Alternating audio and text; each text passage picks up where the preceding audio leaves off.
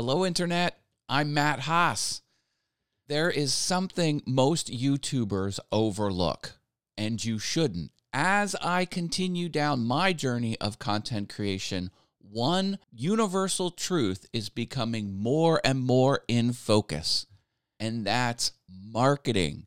You need to do marketing to be successful. Why?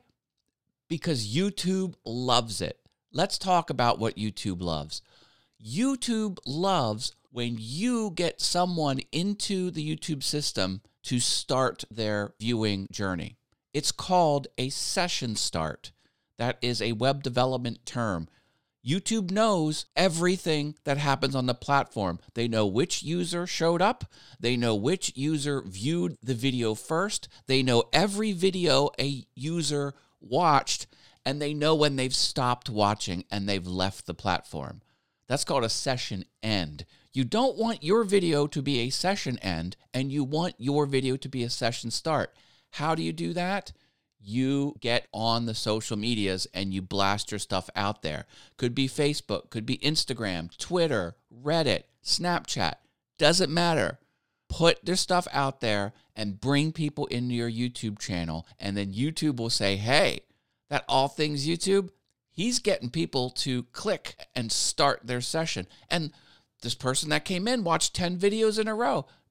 They might not be my 10 videos, but it started with me. That's what you want. About half of your labor, this is going to be controversial, half of your labor should be on marketing, because if no one knows you've done anything, you're not going to be successful. I hear what you're saying. You're probably like, Matt, don't you tell us to do great titles and great thumbnails and fill out all the metadata so YouTube can know more about your video, understand it more clearly, and then push it out to people YouTube thinks are going to click on it? In other words, aren't you telling us to do everything you can so YouTube will promote the video for you? Yes. Yes, I'm telling you to do that.